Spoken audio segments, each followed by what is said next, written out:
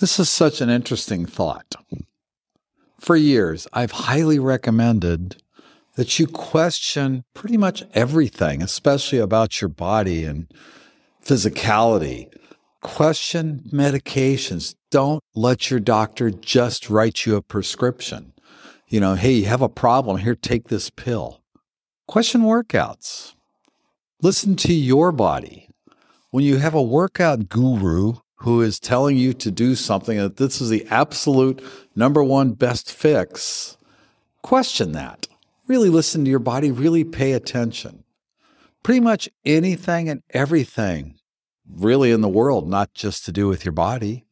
Really give a critical thought to it. Don't just be a mindless sheep following along, doing what the masses are doing. Well, I'm going to ask you to question one more thing. That's your mind.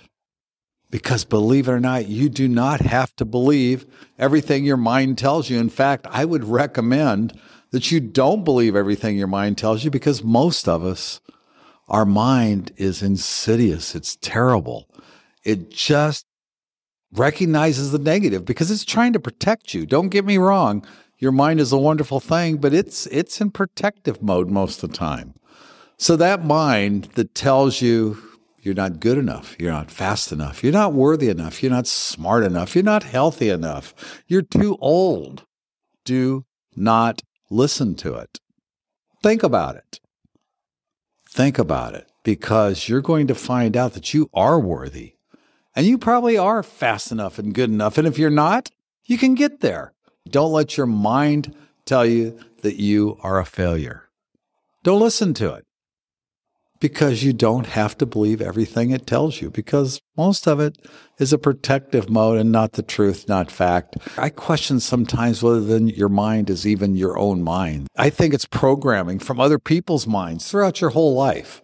Wherever that came from, your parents, your friends, your siblings, the TV shows you watch. We're all programmed. So don't let that programming take over. Don't believe everything your mind tells you. So today, would you pay attention throughout the day, and every thought that comes in, just say, is that true? Because I think you're going to find most often it's not. Move well, stay healthy, be happy, and live an amazing life. Look forward to talking to you tomorrow.